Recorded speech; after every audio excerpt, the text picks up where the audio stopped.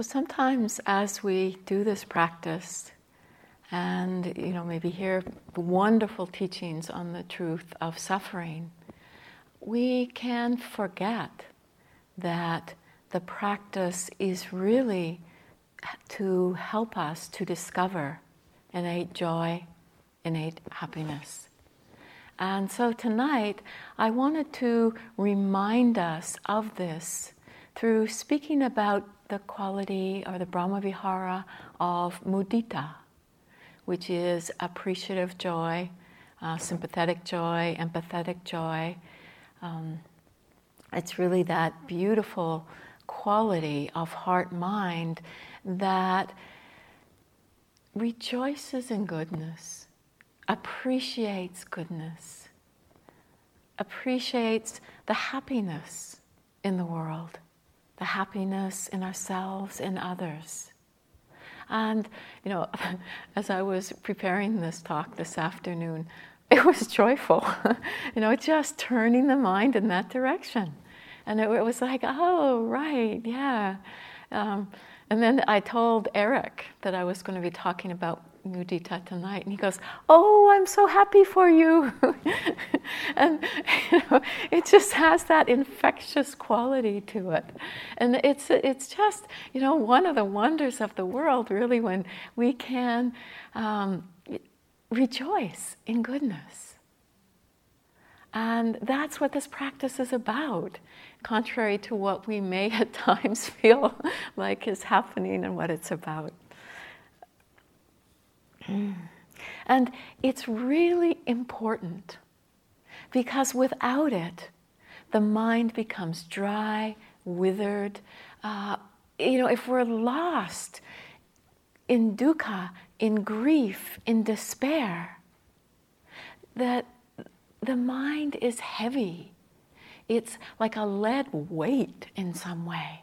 And, it just doesn't have that buoyancy to really be with what is, to open to what is.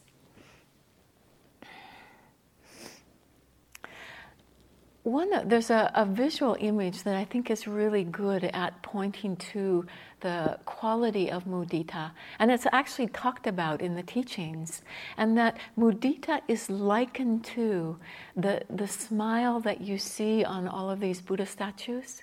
And actually, this one here does have a very nice little uplifting smile. And I think it's really important to remember that the Buddha was somebody who saw deeply into the immensity of suffering, and there still is this smile upon his face. So, it can be inspiring in itself. And some people learn more through a visual image or felt sense. And so, that's one that's accessible in the hall. It can be accessible in other places in our lives and remind us. So this quality of mudita,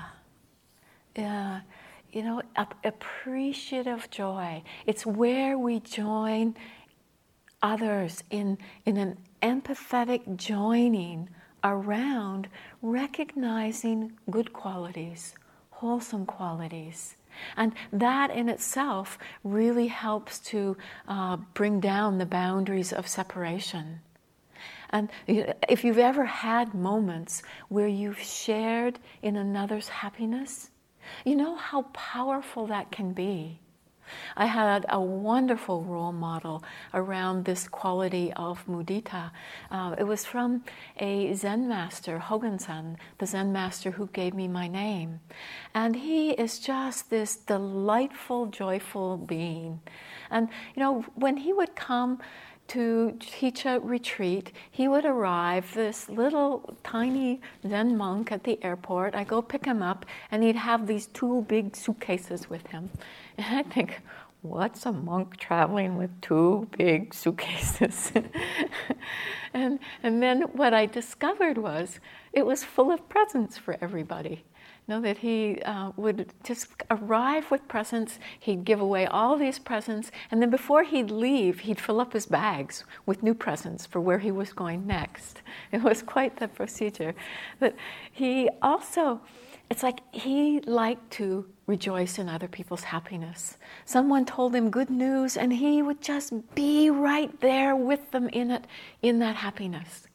And so one day I was with him, and we were talking away, and somebody came in and delivered some good news to me. And so I was, in that moment, there was this happiness. And he grabs my hands, and we start jumping up and down in the middle of the room. And what was so beautiful about him, too, was he, in that moment, would be that way, and in the next moment, he'd come in with that Zen stick, and it's like, whoa, okay. It didn't lead him into a sentimental state. But his heart was open in the way that when joy was there, he was empathetic with that. It's really quite wonderful to experience that. And it really leads us into this limitless potential, this vastness of the human heart. It's a doorway into it. And, what a doorway. It really is quite something. Boundless joy. There's a description that comes from the Tibetan teachings, and it's said that the camel is a very sensitive creature. And so if a mother camel loses her calf, then the suffering that she feels is immense. It's also said that if that camel then finds her calf, her joy is boundless. And this is said to be the quality of mudita. The root meaning is to be pleased or have a sense of gladness. And the actual root of the word mudu, it's funny, I break it down in something I can't say it. Mudu, the first part of mudita, mudu, is a tender heart. It's really a joy that gives wings to our hearts. This is a teaching from Nyanaponika Thera. And he says about mudita, noble and sublime joy is a helper on the path to the end of suffering, not one who is depressed by grief, but one possessed of joy finds that serene calmness leading to a contemplative state of mind. And only a mind serene and collected is able to gain liberating insight. And we actually find the quality of joy itself in the 7 factors of awakening.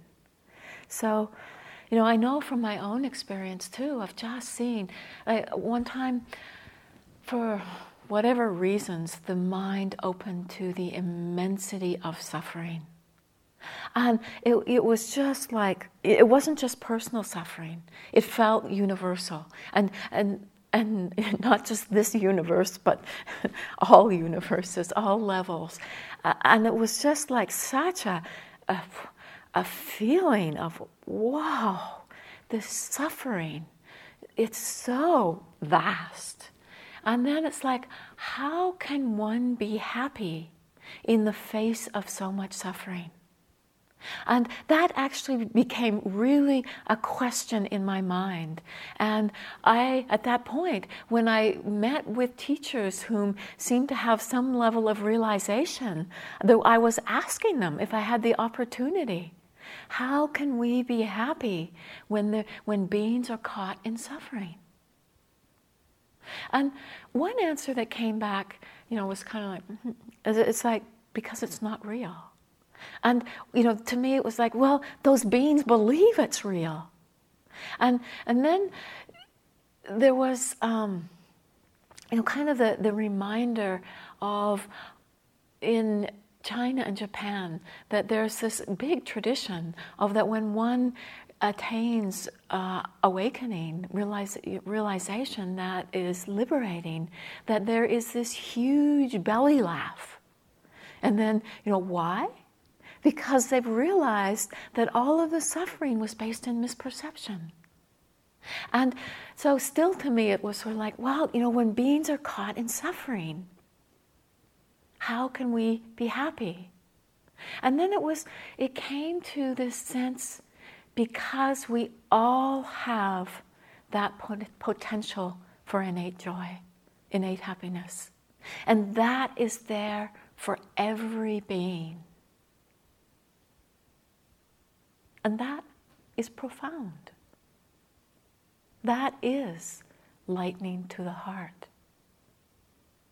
And then, it was for me also to see, as somebody pointed out to me, does it make sense for you to hang on to suffering when you know something else is possible? No, it doesn't. If we have access to joy in our lives, does it make sense to wallow in suffering? It doesn't seem to me.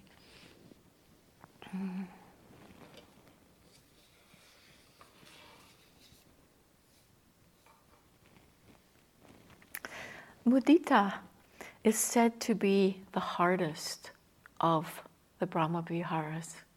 It's also said to be the most neglected. And I discovered it was true in a level of neglect when some years ago I was putting together a talk on mudita, and I Googled, this is the Dharma teacher in the modern age can Google, I Googled mudita, and there was a description of mudita, and for every other Brahma Vihara there was all kinds of links with it. With mudita, there was no links. It was really interesting. That it just somehow gets lost in the mix. Hard? I think there's a couple of reasons why it can be hard. It can be hard because we can easily fall into its near enemy, which is, its far enemy, which is jealousy and envy. That when we see somebody else who's got good fortune, who is in some way happy, and it's easy to go, how come they've got that and I don't?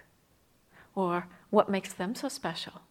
That somewhere, or we might start to feel like, oh God, I'm unworthy, I don't have that. And it really brings up these feelings. And I think it can also be that we have triggers around happiness and joy. That many times in our lives we have known of temporary happiness, temporary joy, and maybe lapsed into thinking it was permanent, thinking that in some way it was going to bring a lasting happiness. And it didn't.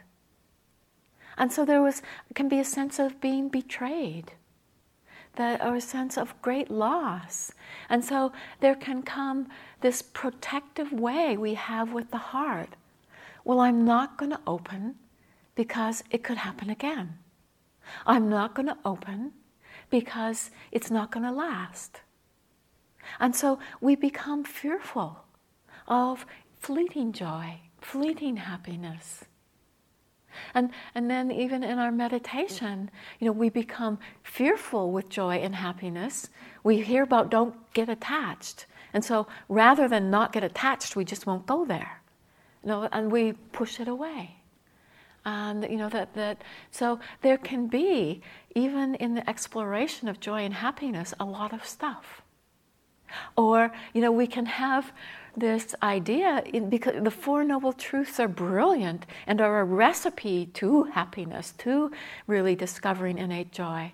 But because it speaks about suffering, we believe that as a Buddhist practitioner, the deeper we are in our suffering, the closer we are to freedom. It can just be funny ideas. I don't know about you, but my brain can get funny ideas, that it extrapolates, which really can come from wisdom, but that, we just get funny notions about.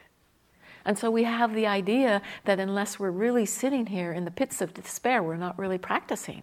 We're not coming close to face with our suffering. So, it can be confronting in that way. And, really, like when I think back in my own practice, just the idea of doing the Brahma Viharas, the idea of doing metta, that was for the wusses. Forget it. That was for those who didn't really have that tenacity or that fire, and so that just keeps us from learning to open to the joy. I'd like to share a teaching from a Tibetan teacher named Lama Yeshe. He lived not so long ago, has been really helpful in Tibetan teachings coming into the West.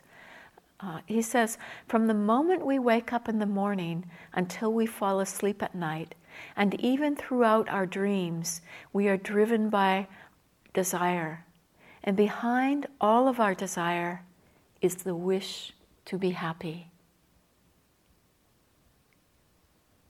I mean, to me, even just, thinking of it in those terms, how many times have we berated ourselves because of the greed in our minds and put ourselves down because of the greed? And yet, it's just really a misplaced desire for happiness.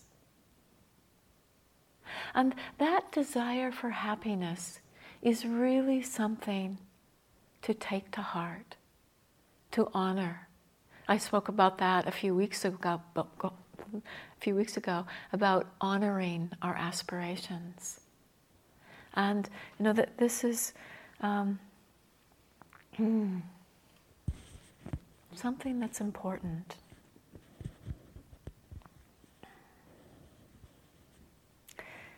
I'd like to share something from one of the suttas from a monk named Samidhi.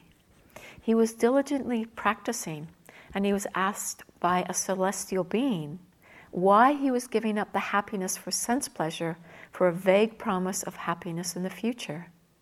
And he replied by saying that he was giving up the promise of happiness in the future so that he could dwell fully in the moment.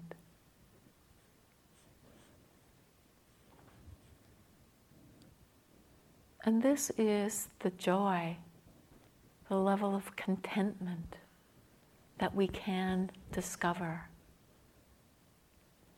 within this mind, within this being. When we start to let go of the promise of happiness in the future, and really look towards what brings true joy and happiness.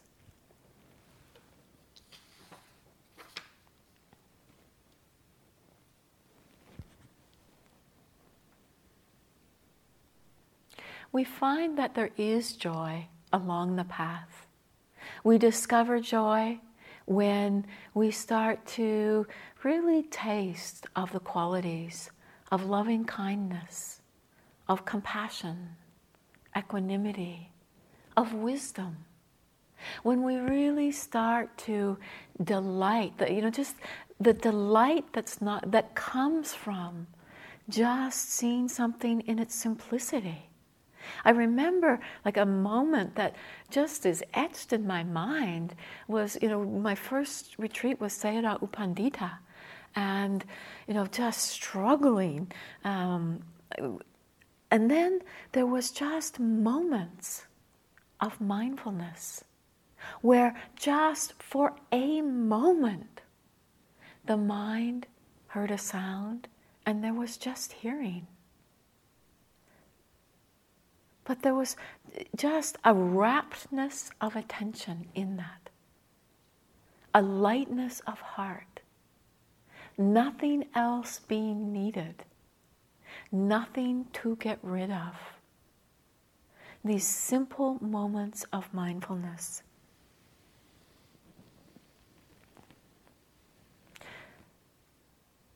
We find that, because we can hit understanding when we hit the challenges in our practice, that helps for there to be a balance.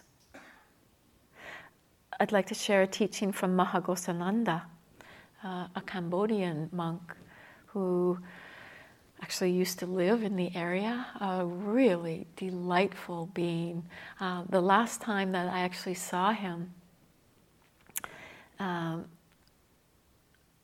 was at a point in his life where he didn't have all of the capacities he'd had earlier in his life, that dementia was setting in. And yet his face was vibrant. It was so alive. And I remembered the Buddha talking about how, what we turn our minds towards is what we'll reap the fruits of. And just looking at his face, it was like a way of seeing the direction he had been turning his mind in.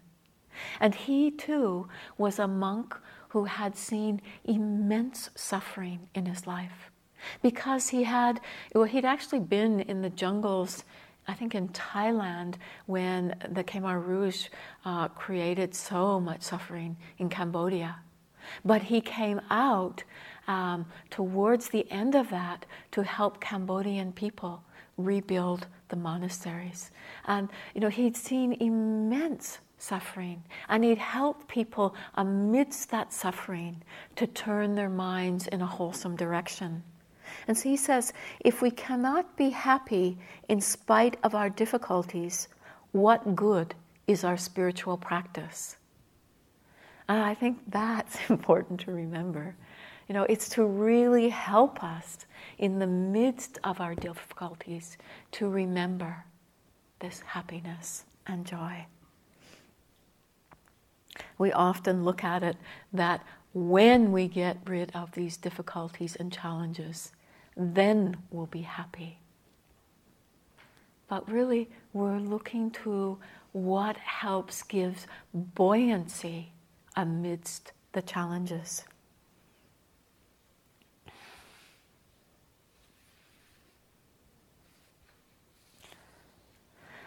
Our practice is really a watering of the seeds of happiness and a refinement as to the cause, the understanding of the cause of happiness.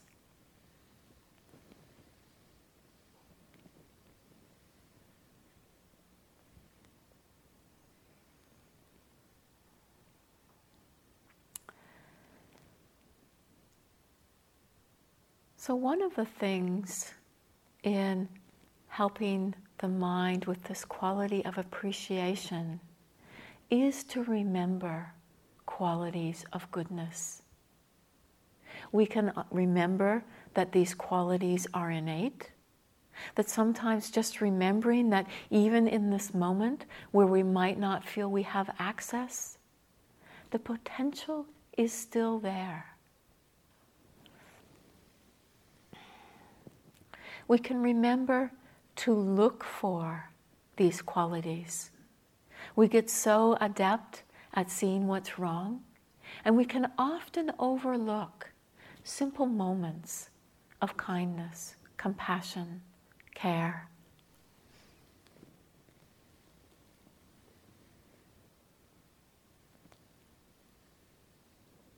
We can look to moments of the small joys in life. A moment of seeing a setting sun, and the heart is just for a moment in that place of childlike wonder. Moments of appreciation of our lives, that we have a body, that we have the sense doors, that we live on a planet that has an earth that supports us in being here. that has air that we can breathe, food and water that nourishes us.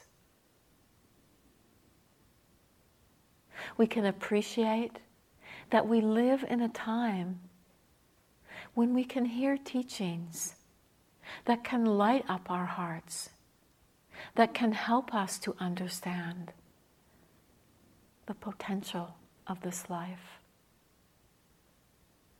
That right now we're in a place where we can practice. We can consciously put the teachings into practice.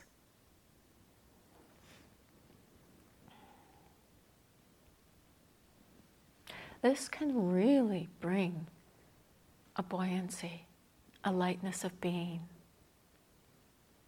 And it was brought home to me at a time in my life when I was really sick. And every day my practice was to, for one moment, let my heart open. And that sometimes was looking at a plant, sometimes looking at the clear blue sky and sunshine, sometimes being in an ocean, swimming, just laying in the ocean. But it was to each day find something that opened or touched my heart. Could be, being here, just seeing somebody smile. Could be just watching somebody practice with a real sense of sincerity and devotion. Could be in seeing that somebody else has offered meal dana. This is really rejoicing in their virtue, in the wholesome qualities of their generosity. Actually, I'd like to share a teaching from the Karmapa.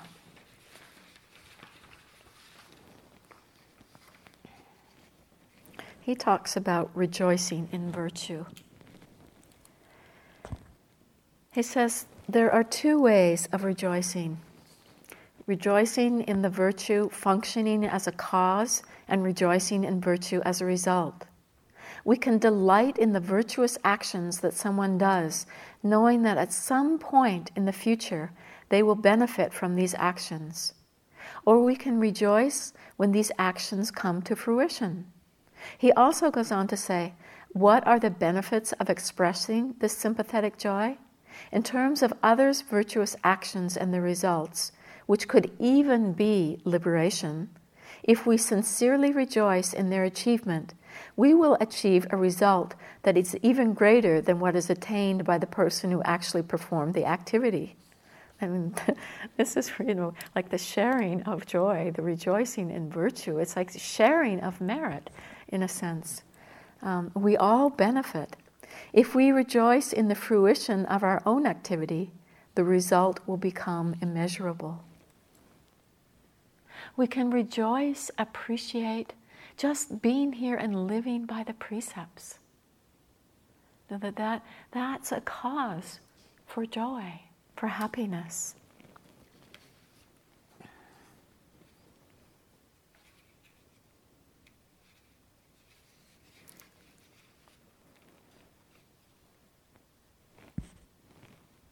Sometimes we need to give ourselves permission to open to joy because of that fear of being attached,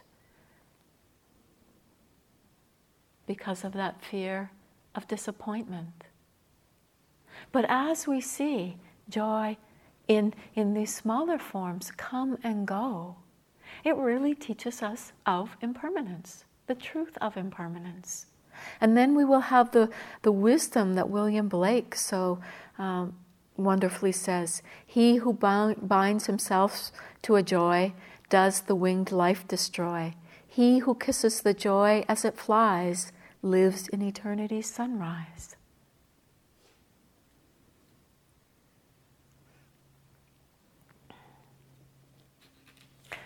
I heard about one thing that we can rejoice in when we're really feeling like it's hard to rejoice, that we can rejoice in what we don't have that we don't want. So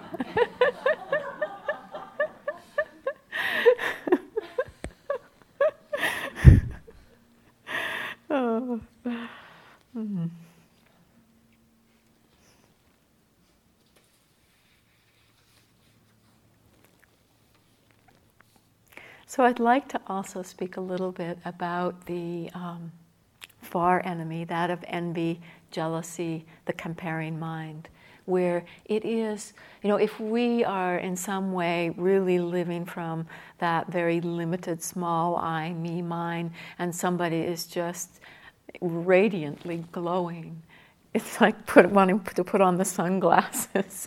It's painful. We can just feel like the heart retracting, recoiling, and the comparing mind. And maybe you've seen it. You walk in and you sit down in the hall, and you just kind of happen to notice the person beside you just sitting there with that smile on your face, and you just look at them and you think, oh, they're faking it, or there's just the mind comes in with these subtle put downs, just a disparaging comment, dismissive of it. And, it's just a way that reinforces separation, a way that reinforces feelings of unworthiness, feelings of guilt, not being good enough. We find that, in moments of jealousy and envy, that there can be this mixture of greed, of wanting what the other person has, or aversion of really just not wanting. And it really can be a brutal state. I know I have suffered immensely through jealousy and being on retreat, where many times our minds are left to imagination, and we see somebody moving so slowly and looking to be so mindful, and we just get intensely jealous, and we for whatever reasons can't practice that way. And we see them, and every time we see them, it says, you're not good enough. It's excruciating. It's really, really painful. And what was interesting to me was when I actually began to work more with this quality of mudita, it was in those moments simply changing the channel. And so instead of focusing on what I didn't have that I wanted, looking at their happiness. And I was amazed to see the effect of doing that I didn't have to stay entrenched in the suffering, but just by looking at their happiness, my mind became happy. And it was kind of, in the beginning, disbelief that it could be so. But it can happen. It doesn't mean that, it's always going to be happen. Sometimes we're hitting very deeply into that jealousy, and the mind just can't shift from there. But it is a potential.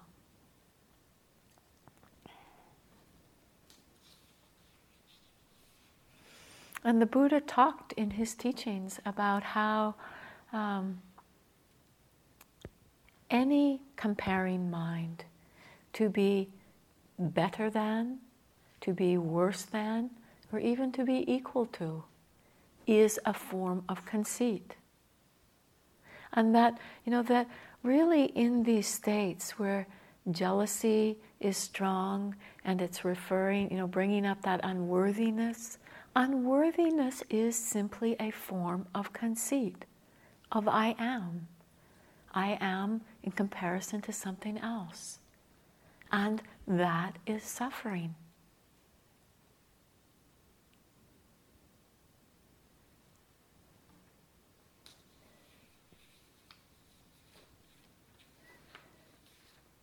I encourage you, when jealousy or envy is there, to see what can happen if you shift to happiness, the other person's happiness, and just to see what effect this has in the mind.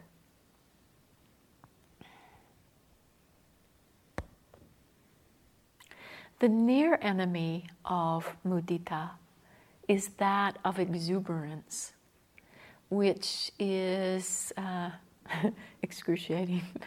If you've ever done mudita practice intensively and got caught in exuberance, you know it well, that it's very disconnected. It's not an energy that's sustaining. And but it has, because there is this quality of joy that's there. It's that being swept away by the joy, rather than remaining connected. I like this description from a Sri Lankan woman named Eileen Sirawardana.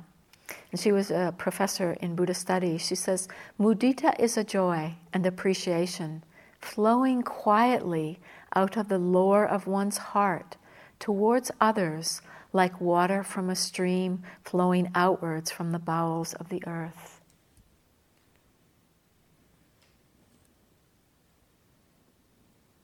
This quality of mudita. Children are so great at teaching this quality that, to watch a child offer a gift and then the gift is received, their faces just light up.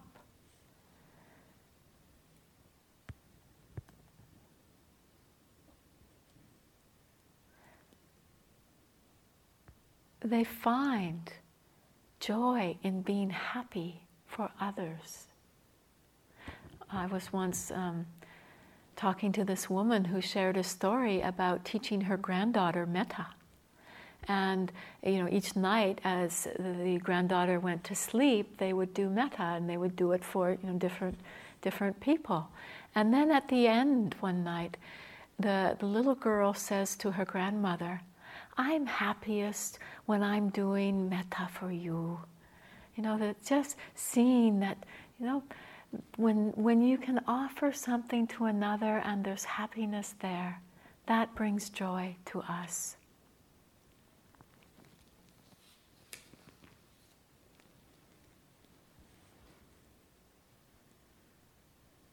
IMS, living here these 15 years, it's a great practice that happens around here. From Eric saying to me he was happy because I was doing this talk on mudita, but there's just so many times where people practice mudita here, where you just get the sense of people appreciating your good fortune, and just very empathetically being there.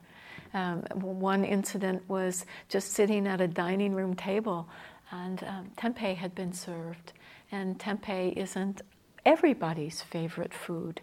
So there was 8 people approximately sitting at this table, and we're kind of looking at the tempeh and a little bit of grumbling, whatever. And then somebody says, "Oh, I'm so happy there's tempeh today," and everybody just says in return, "Oh, that's great." There was a way to rejoice in it. It's beautiful to see. And in people's lives, like somebody who's really suffering, and if they have a moment where they have some small joy, it's a ray of sunshine, and that can be rejoiced in.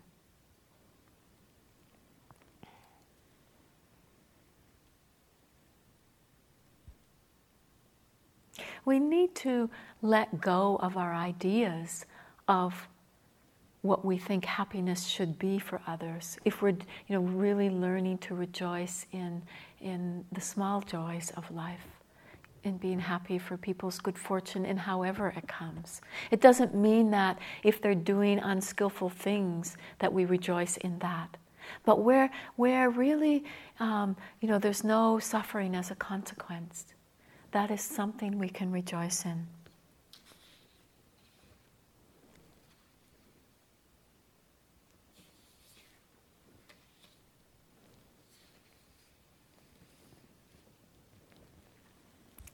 One of the benefits of mudita is said to be that it eliminates boredom. and that we find this small delight in things. And that brings connection. So, like for me when I was sick and, alone, withdrawn in a sense, that somewhere that just helped open up the circle. And that's what we really do. And, the joy multiplies in the world when we can be happy for someone else. It means if we don't see the causes and conditions in our own life in this moment to be happy, but we see it somewhere else, the joy just multiplies.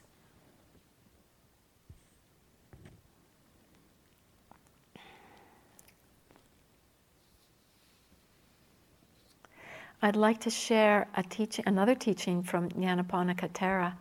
And just to say that if you've not read, he's got, I think it's just a chapter in one of his books, and it's on the Brahma Viharas. He just speaks so beautifully about each of the Brahma Viharas. I really recommend reading it if you haven't come in contact with his work. He says, "Let us teach real joy to others. Many have unlearned it. Life, though full of woe, holds also sources of happiness and joy, unknown to most.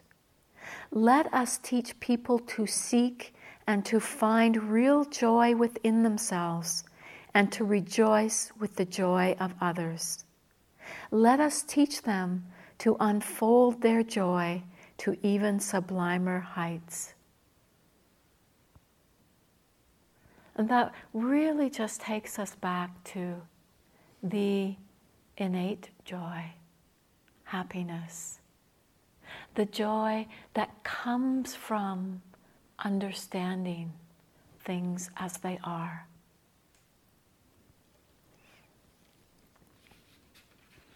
It also is the joy that helps us to live in the world in a skillful and helpful way. To have it as a basis in our lives to invite this joy. I'd like to close tonight with a teaching from the Dalai Lama. This is from his book, Ethics for a New Millennium. "My call for a spiritual revolution is thus not a call for a religious revolution, nor is it a reference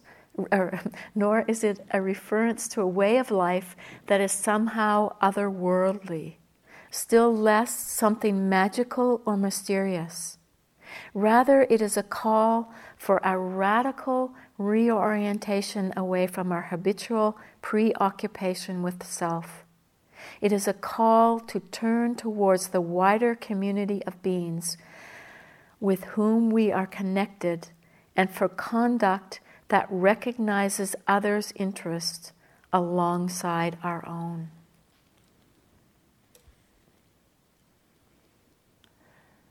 Letting our practice be a spiritual revolution that allows us to make the radical reorientation away from self and bringing true joy into the world.